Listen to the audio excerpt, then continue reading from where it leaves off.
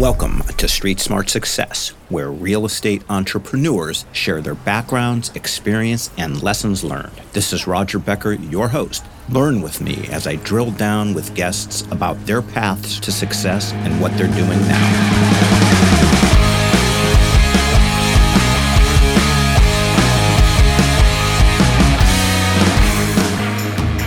So today we have with us a man who is a repeat guest. You know, he had the temerity to come back for round two.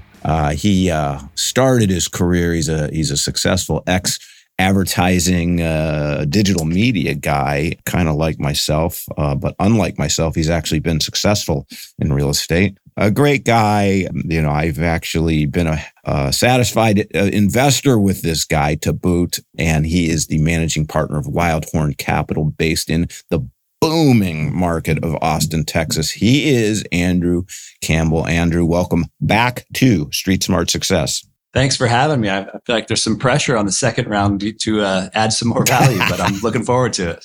There's always pressure at Street Smart Success. Anyway, well, hey, you know what? I'm just going to open up. You know, I go kind of impromptu, although I definitely have a bunch of questions I have planned, but impromptu. You and I spoke mid last year-ish, I think in the spring. How have things changed, and what are you doing now? I know that Wildhorn is just you. You know, you don't have to go on out of your comfort zone, but I know there's a partnership structure change. And what's going on with Andrew Campbell? Yeah, I mean, it's been a good year and a half. We've been kind of heads down executing our business plan, which is very focused on Central Texas. You know, where you mentioned I'm in Austin. We're based here. I'm born and raised, and that's kind of where we've really planted our flag of saying, hey, we think we're in the best market in the country. Central Texas has the best job drivers and population growth metrics, which are the two key things to success in the habitation space, certainly, but in a lot of real estate. And been busy and active in sort of buying deals over the last really year and a half. And I guess since you and I talked, we've probably bought 6 or 7 deals and sold 4 deals. So it's been transactional. Now, the last couple of months have been a little bit slower with some of the market unrest and interest rates, and I'm sure we'll get into that. But, you know, we've got a really good team that we've built here, and again, just kind of very heads down focused on what we're doing here locally in our backyard. What's the definition of Central Texas? For us, it's kind of Austin and San Antonio, kind of the I-35 corridor. You know, you could go as far north as, say, Georgetown to San Antonio is probably how we would define it. And it continually seems to stretch a little bit east, certainly as it relates to Austin and some of the toll road infrastructure. But, you know, call the Austin-San Antonio metro. I mean, a lot of people predict, and you can see it happening as you drive in between, that they're becoming sort of a big metroplex. And if you look at a Dallas-Fort Worth or a San Francisco, Oakland, without the water in between, they're growing together. And so there's a lot of connective tissue that's happening there. So it's called Austin-San Antonio metro. Kind of feels like, in a way, like San Francisco to Sacramento has all become kind of one over the years. Yep. And, you know, again, we don't have to dwell too much, but I know that you know, a year and a half ago, you had a partner, you don't have a partner, and just briefly kind of, you know, however you weigh in and describe that or whatever, that would be great. Sure. Yeah. I mean, and it's funny. So I do have a partner, and a year and a half ago, there were 3 of us, and now there's 2. So going back, 6 or 7 years ago when we started Wildhorn, Reed and I were the initial 2 partners. And as time went on, he was more and more interested in sort of exploring other markets and was living remotely in LA. And as we kind of continued to have success here and build the portfolio and business in Austin and Central Texas, I think he got more desire to explore other markets. And so it was a very sort of amicable, hey, we want to support you. And he's supported us. And he decided kind of end of last year to explore the markets. I think he's had some success and bought a deal in maybe Phoenix and is doing well. But it was a good, you know, as far as wasn't a bad breakup or anything it was kind of something we'd been talking about. It just different ideas about geographies and how to scale and grow and what the future looked like for everybody individually. As so I'm a passive guy, and one of the things I love is uber focus. And so the fact that so I love what you're doing. Let's put it that way. It's just because it in my mind, if I'm going to, participate in what you're doing, it mitigates a lot of risk. And so when you say you've been born and raised in the market, you do a lot of deals. To me, it's like, how do I evaluate? And it's a function of ruthless exclusion, choosing who and what deals to invest in. And so, I absolutely love what you're doing. Was it from your perspective just that, philosophically, you just believed in hyper focus and wanted to stay that way? Because a lot of guys are like, all over the country. I mean, what's your position on it? And, why do you view the world the way you do? Yeah, certainly. I think would say really feel like real estate is local, in that we've talked about this a lot. So my business partner now, Cooper Droner, he's also born and raised Austinite. And, we joke a lot that if he were on this call, it may be the only time in your life you're on a call with two born and raised Austinites, that it's grown so much. But having that local knowledge, those relationships is really, really valuable. I think for us, and we've talked about it a lot over the last, kind of year and a half. Do we want to go and build a platform across the Sun Belt and look at, Nashville and Atlanta and the Carolinas and Florida, et cetera, or really stay focused? And obviously the decision we've made is stay very focused. I will say we feel blessed that we are in Austin, that we are from Austin. And if we were in a different market or grew up somewhere else, may not have that same conviction and it would have chosen to expand. But with the tailwinds we've got as a market, it makes sense to us that, we've got the ability to be in our assets every day. We walk in, our managers know us, they give us hugs. I think that's important. If you think about multi specifically, I mean, you're leasing units on a daily basis.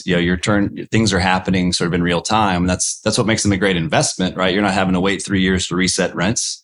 But your team is making decisions, and it's important, I think, for us that they know we are engaged, that we're here. But I also think from an investor standpoint, where I sit kind of personally, philosophically, is being able to look people in the face and say, no, I intimately know every inch of this market and where we're investing, where your capital's going. And here are the things that we can point to, not just on a spreadsheet or in a third-party data report, but these are the relationships. I know who owns that corner over there. I know what's happening. I know the rumors around the corner. And that is really valuable. Particularly, every market is competitive, and we certainly spent time looking at a lot of the other growth markets. You're not getting better cap rates. You're not seeing different returns in these other high growth markets. So where can you be special? Where can you be unique? And if I showed up in Atlanta as an example, I'm just another guy trying to buy property. And here there's a long list of folks looking to invest, but we do have that conviction, those relational advantages, those informational advantages that I think give us a competitive advantage buying deals, and also gives us the ability to look at somebody face to face and say, this is why we're buying this deal. And, trust me that I know what we're talking about, because we are living and breathing it every day right here at home. On the management front, and I just don't remember this, so bear with me. I don't remember if you guys are doing it in-house. Is it hybrid, or you guys use third party? I just don't remember. Yeah, hybrid's a good word for it. So we have a third-party management company who's based here in Austin. They've got a big national sort of program, but they're based here. But what we've done, we have almost, call it 4,000 units. So we've got enough scale with them that we've got kind of dedicated resources at the corporate level. So we've got 3 regional managers that work exclusively on our portfolio. We've got the hierarchy above that. We've got the accounting teams there. So we work really, really closely with them as far as staffing, so we've got 14 assets, and we want to make sure that our people are moving and growing within our portfolio as much as possible. Even to the extent that Wildhorn have implemented a bonus program where we are incentivizing our managers on top of their pay from the property management company. So we want you to perform. We want you to do well. And if our properties do well and we beat our projections and our budgets, then we personally are going to reward you on top of that. So I'd very much call it a hybrid solution. And I think part of our reasoning for that is the hybrid and not bringing it in-house is really feeling like that the management team, if you look at multifamily, is really how good is your manager? Is your manager really good and engaged? And you can look at your property performance and tell when you've got a really sharp manager, when they're engaged. When you don't, it suffers. Your work orders go up, your occupancy, your rent growth, everything just slips a little bit. And leveraging a big third party who does a really good job in the talent acquisition, the training, all of those pieces.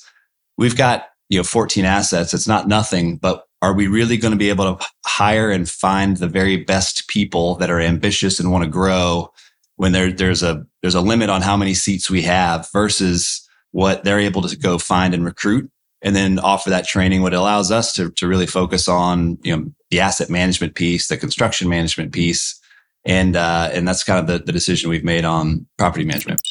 Hey, Street Smart listeners, I'd like to introduce a great partner for you. As you know, insurance is one of the biggest expenses on the P&L. That's why I'm recommending Assured Partners. Assured Partners helps you lower risk and therefore can save you tons of money down the road. They insure over 2 million market rate and affordable units and are the 6th largest insurance property broker in the U.S. If you want a roll your sleeves up partner that blankets you with service, give Robert Band, Vice President, a call. Robert thinks like a CFO because he was a CFO for many years. Give Robert a call now at 305-467-5909.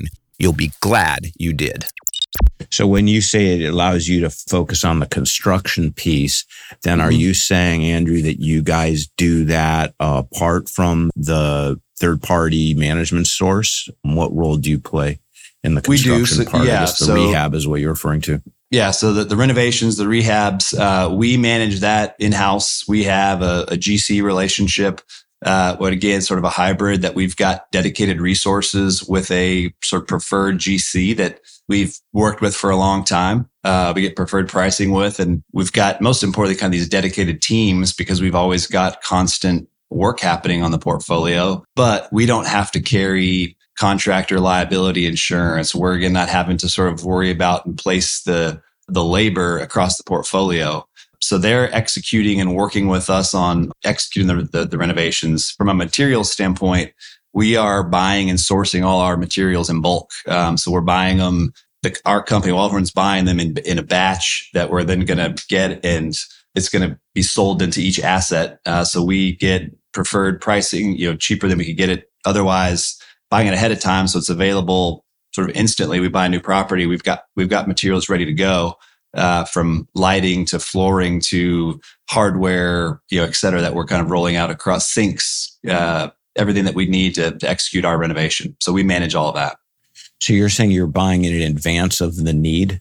Correct. So we got, again, the leverage, the benefit of having, a portfolio of 4,000 units that is geographically concentrated. We can buy 300,000 square feet of flooring, and 300 light fixtures and 300 sinks, and know that we're going to pay a cheaper price because it's going to get fabricated and built in Asia. Once we place the order, it'll take 4 to 6 months to get here, but we know what the need looks like over the next 6 to 9 months once that arrives. And so we're just kind of buying it early. It arrives, then we're allocating it to the assets. Once that shipment arrives, we're kind of buying the next batch. Again, always forecasting sort of how many units we think we're going to renovate in a 6 to 9 month span across the portfolio. How does that work? How do you allocate against different assets? Or is that are you just buying that out of a corporate bucket? Or because I would imagine it's got to be an expense against how does all that work? I don't know if I'm making myself clear on the question. So corporately we're buying it.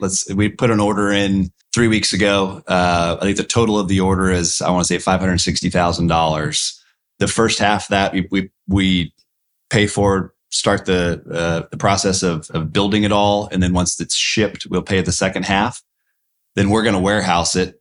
And then as asset A needs, we got 8 units happening in the next month, we're going to kit it, and 8 units of worth of renovations show up there. That asset then buys it from us, and we're not marking it up. And we're it's all flowing through the property to make it efficient. Hey, man, you've got some good stuff going on. You said you've made 6 to 7 acquisitions, I guess, in the last year or thereabouts. And I know that, like you described Central Texas in terms of how your parlance really kind of San Antonio, Austin. Where were the 6 to 7? Were they, how many San Antonio versus Austin?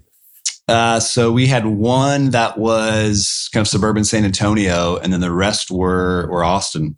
I think it's interesting, and frankly, I'm excited and I'm interested to see what's happening with sort of market as things are shifting here with interest rates. But what we had found over the last really 2 to 3 years was out of the gate, we had more units in San Antonio than we did Austin. And then it sort of evolved and it shifted where we had more units in Austin than San Antonio. And part of that was our belief that San Antonio had, the pricing had just sort of really run. You had a lot of people. Austin's the shiny, sexy star that's in all the headlines. It's getting the Teslas and the Samsungs and everybody knows about nationally. You've got all this capital flooding in. And I think people were seeing prices and cap rates and things saying that's too aggressive. I'm going to go to San Antonio. It's a better price per pound, but you don't have the same tailwinds. It's a great market. It's just a little bit slower moving. It doesn't have the explosive growth that Austin's got. So we felt like you were leaning in and making a lot of very similar assumptions, very aggressive assumptions that just didn't make sense to us in San Antonio, where we were more successful buying stuff in Austin, where you were seeing these 25% rent growth numbers and just some of this craziness. I'm hoping that we're going to see that shift back. And as cap rates rise a little bit and things, I won't say quiet down because deals are still incredibly competitive, but we'll see a little bit more opportunity in San Antonio because we do really, really like the market and want to kind of keep the portfolio balanced, if you will, as much as we can. Got it. On rent growth, so it's now end of August 2022. Mm-hmm. Are rents growing in your Austin properties compared to 3 months ago with, all the, disruption in the marketplace? They are.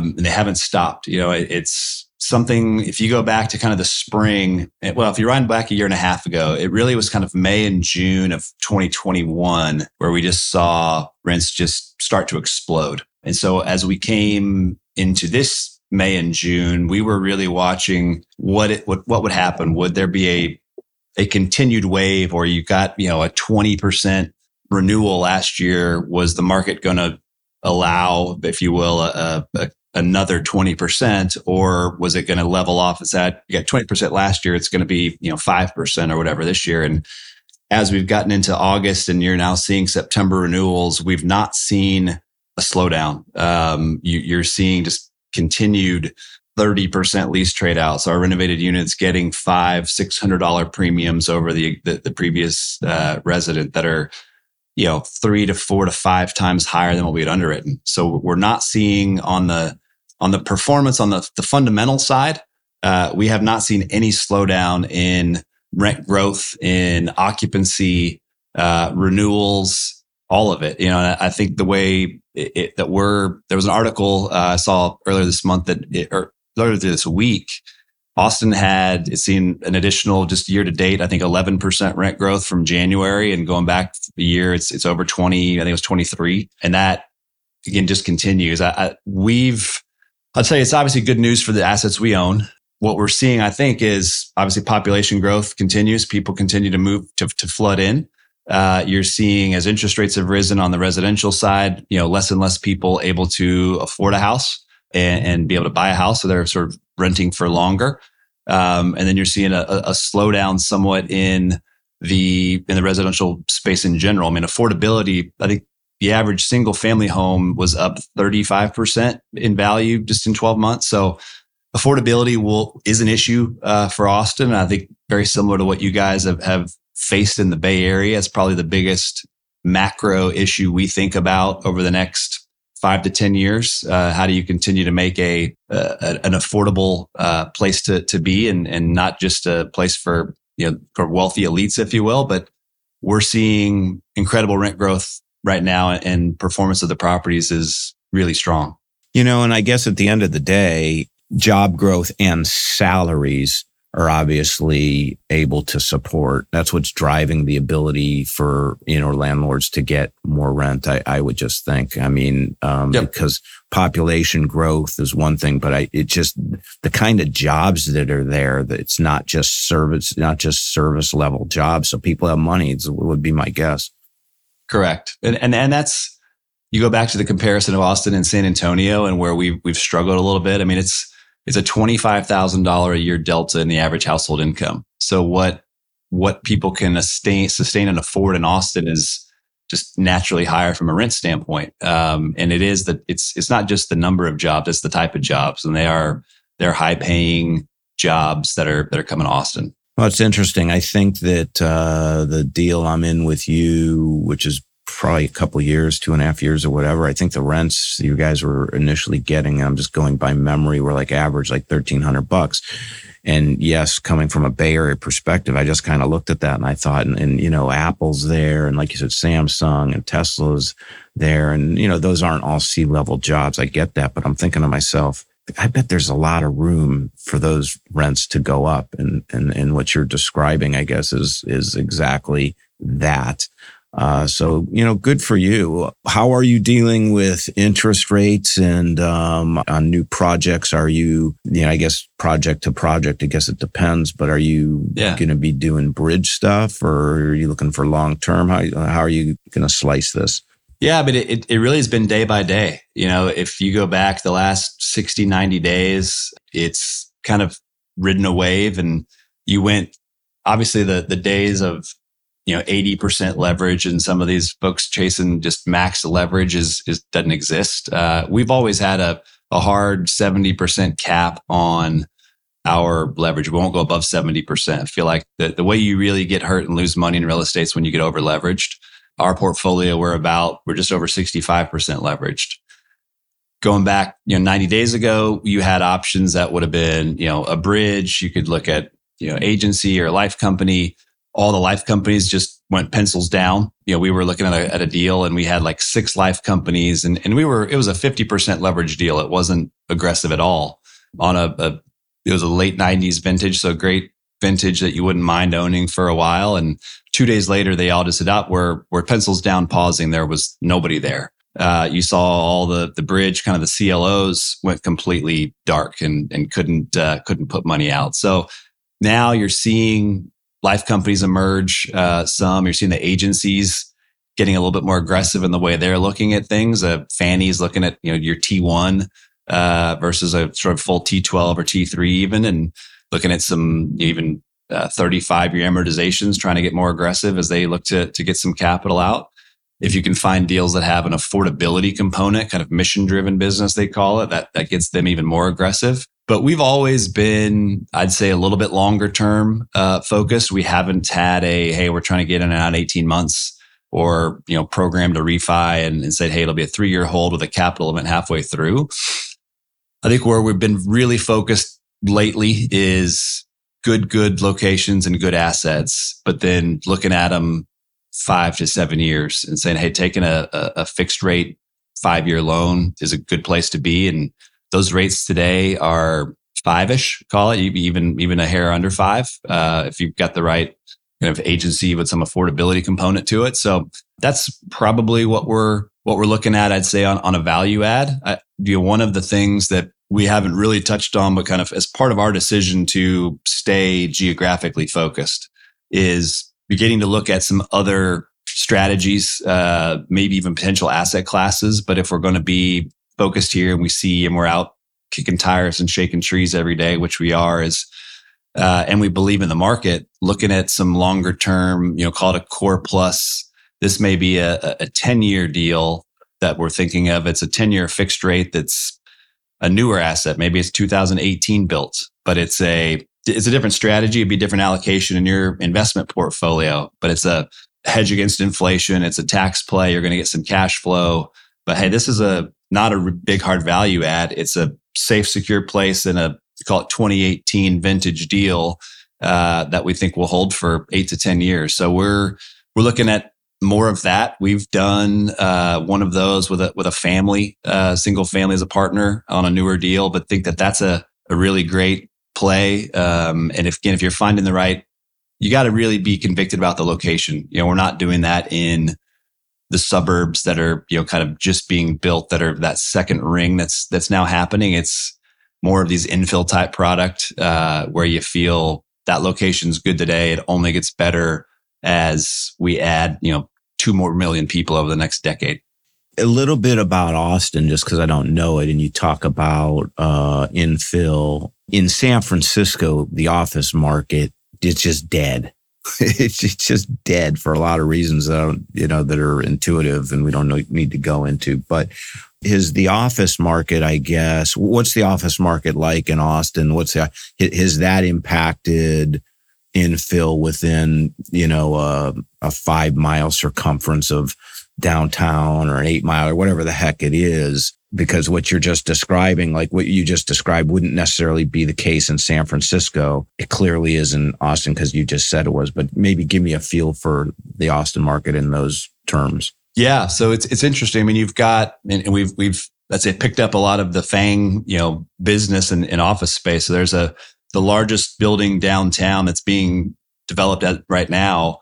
Facebook or Meta leased the whole building. Obviously they've got a pretty firm work from home policy. And so, there's some, will they ever have people in there or exactly what their plan is? But you've got, Apple's got their big campus and you've seen the headlines about that sort of return to work policy and sort of what they're struggling and thinking about. But you've also got a lot of the just other business. I think downtown feels fine. We've building a lot of condos downtown as well. If you look at the skyline, just, year over year, even month over month, you see these dramatic changes.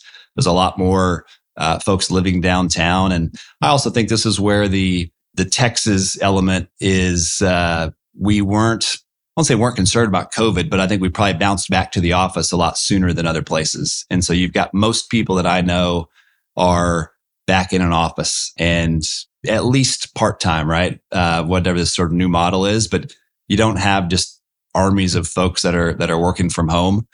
I'd also say on the live work or the infill piece that I don't know that it's necessarily about being super close to your job. Obviously that's a driver, but if you want to be close to the amenities that drew you to Austin, you want to be close to the music venues, to the lakes, to the trail. That's something that so many people like and use. So I think choosing to live a little bit closer in versus, a 30-minute commute, which in your world may not sound like a lot, but that's kind of the world and probably part of the draw of coming here is, cutting down what could be an hour and a half commute to 30 minutes is a decent commute here, something you wouldn't really want to have. So I think office is pretty, I don't know what the occupancy rates are, but there's a lot of people back in the office and it's not a ghost town like you described San Francisco.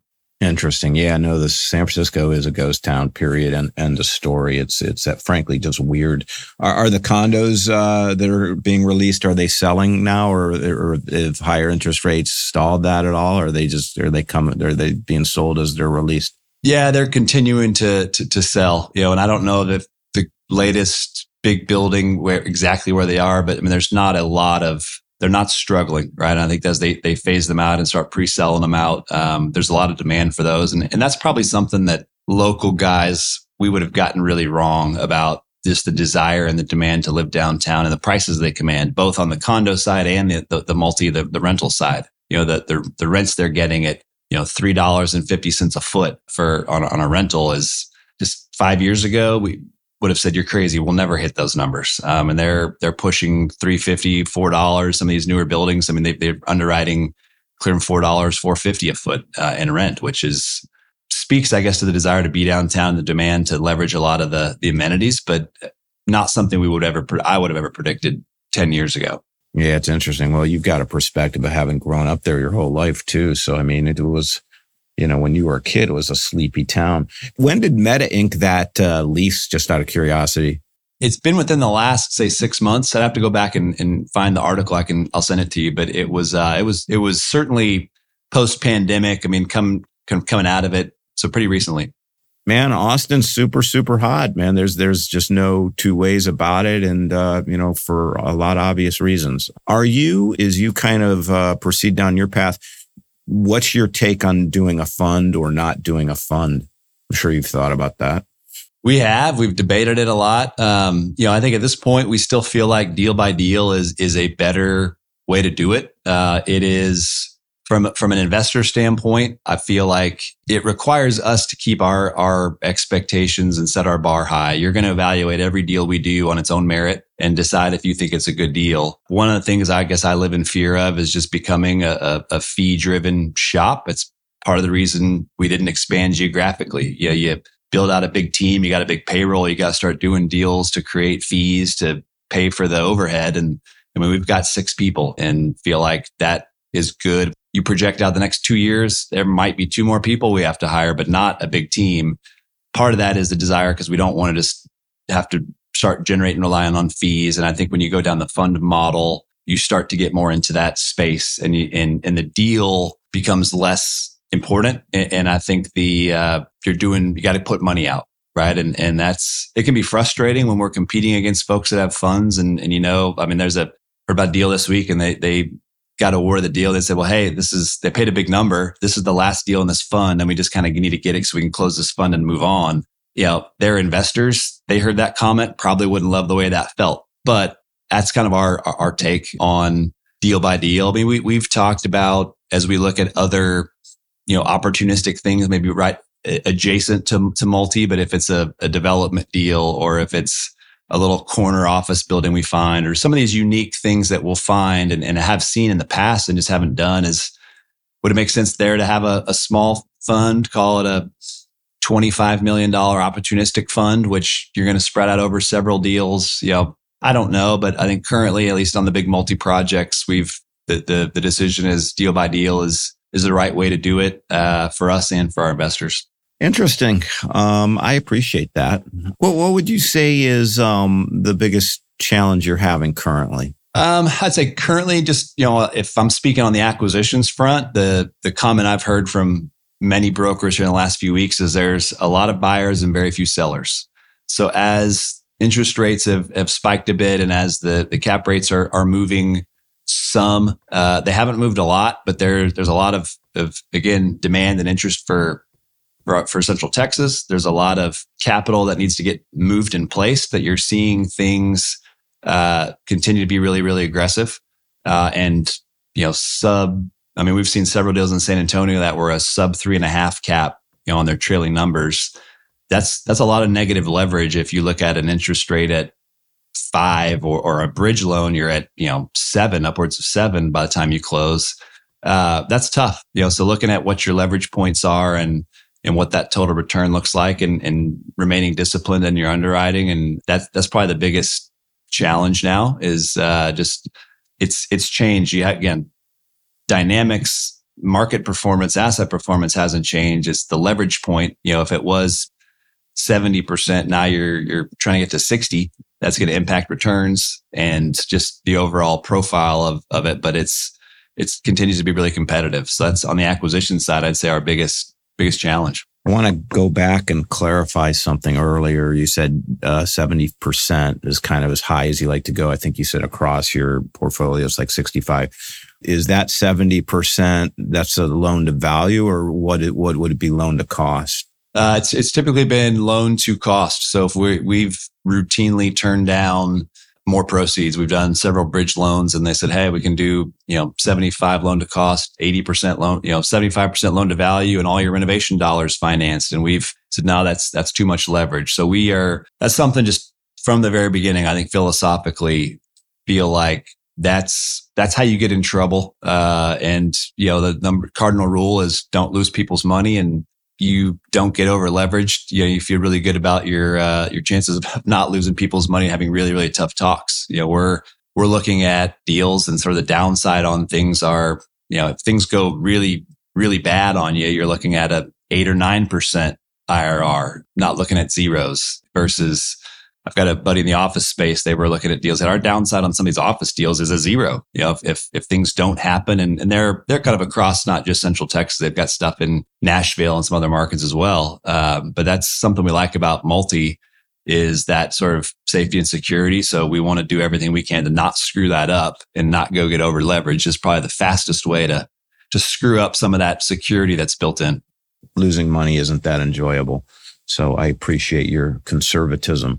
So you're basically describing, which is so interesting, if I'm hearing you right, prices have not come down in where you're trading in Austin, San Antonio, or other parts of the country. You're here and they've come down 15%. So, but not you guys are still. So I would say prices hot.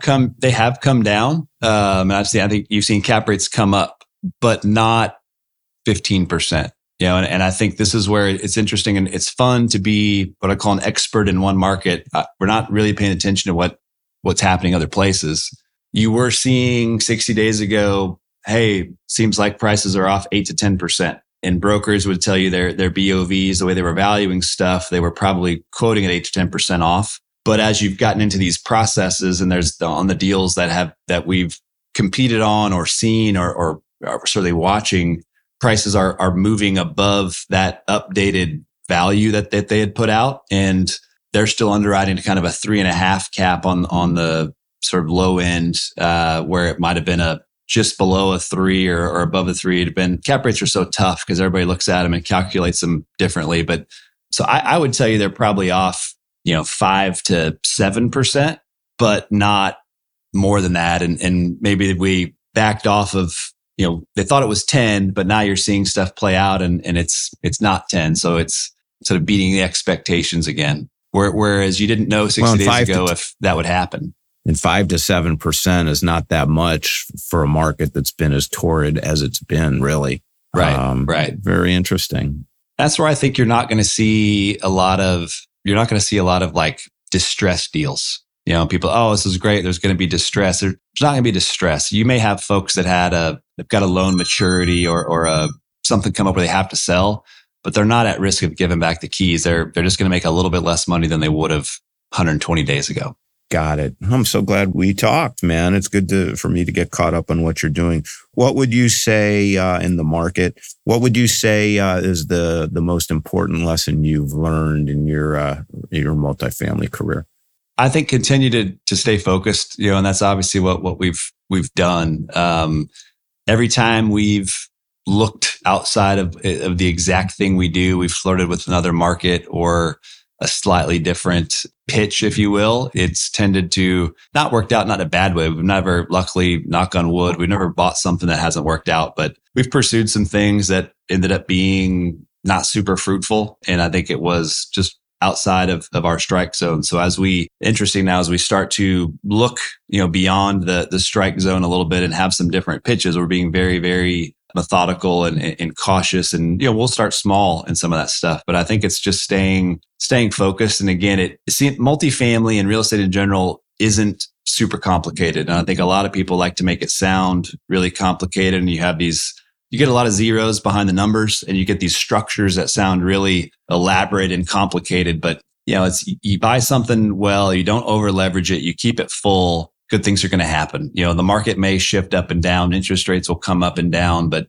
you keep it full. It just go back over time. There's always over the right time period, an increase in value, and certainly feel like with the continued growth that we're seeing and experiencing and will continue, that it's not as complicated as make it out to be. Just be consistent.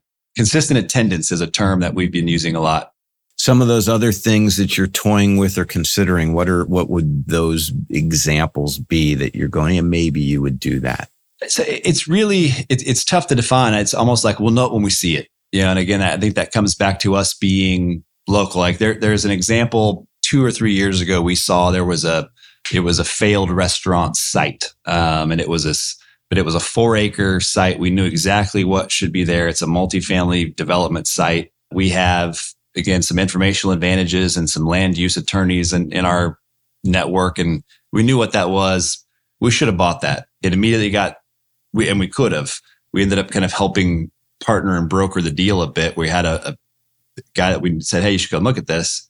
We should have bought it. It's already sold to a developer that's building multi on it. It's things like that. There's little office corners. Again, they're going to be small. We're not going to go jump in the deep end and say, hey, we're going to go tackle a $50 million office value add project.